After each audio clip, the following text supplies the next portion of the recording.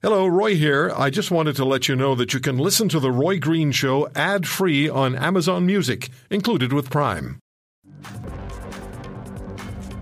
Let's get at this issue of fiscal responsibility, and let's look at it from the voter's perspective. How important is fiscal responsibility, and how important is government spending to the average voter? We're joined by Professor John McCallum, Capital Markets and Leadership Professor at the University of Manitoba. He appeared earlier this week on our sister station in Winnipeg, CJOB, where this program also airs. And the headline from Global News and from CJOB, voters interested in promises today, not future fiscal responsibility. Professor McCallum, thank you very much for the time, and explain to us what's going on. Why are voters interested in promises today? Is this where we are philosophically now? I want it today. I don't care what it costs as long as I can make the payments.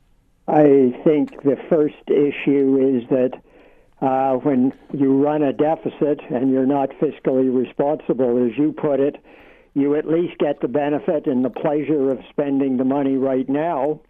And I think people have a real tendency to value what they do today over the cost of it down the road. And the other thing is deficits and debt and the problems with them involve arithmetic.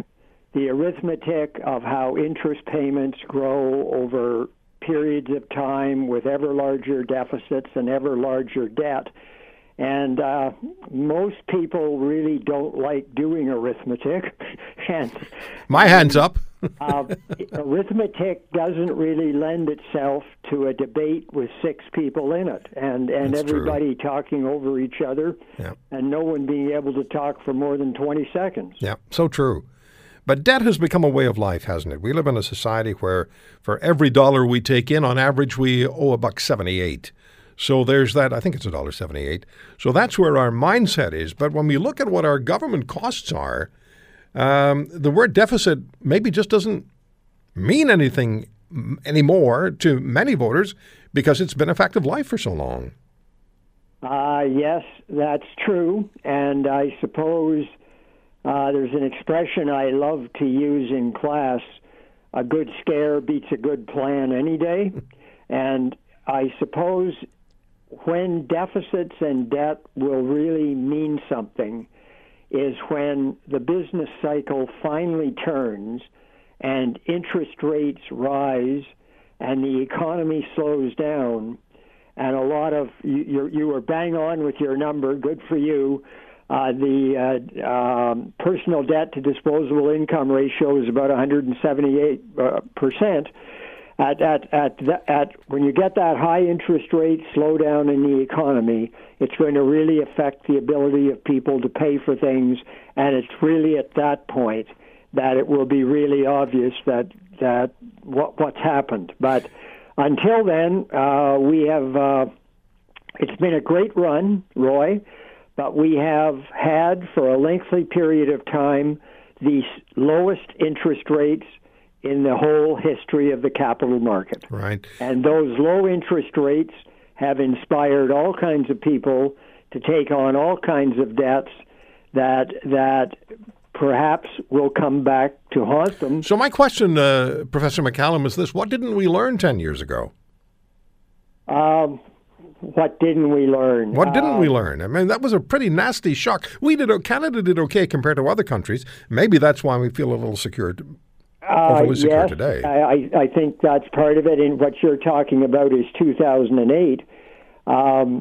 If you look at my parents lived through the Depression, and anybody who lived through the Depression imparted to their children debt.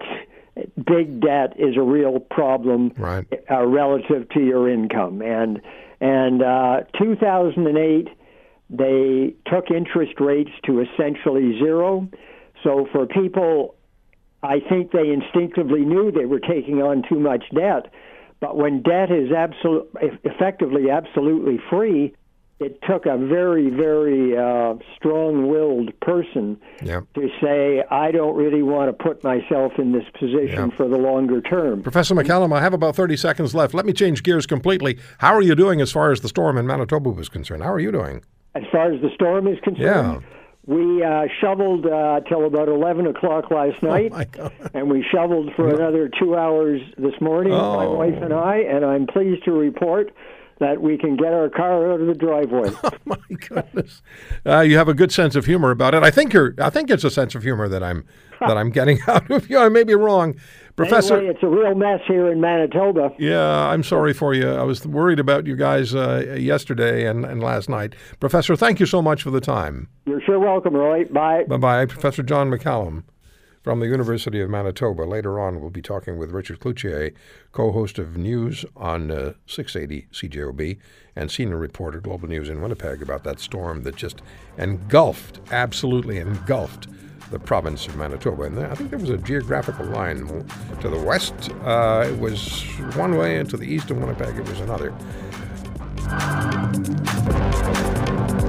If you want to hear more, subscribe to The Roy Green Show on Apple Podcasts, Google Podcasts, Spotify, Stitcher, or wherever you find your favorites. And if you like what you hear, leave us a review and tell a friend. I'm Roy Green. Have a great weekend.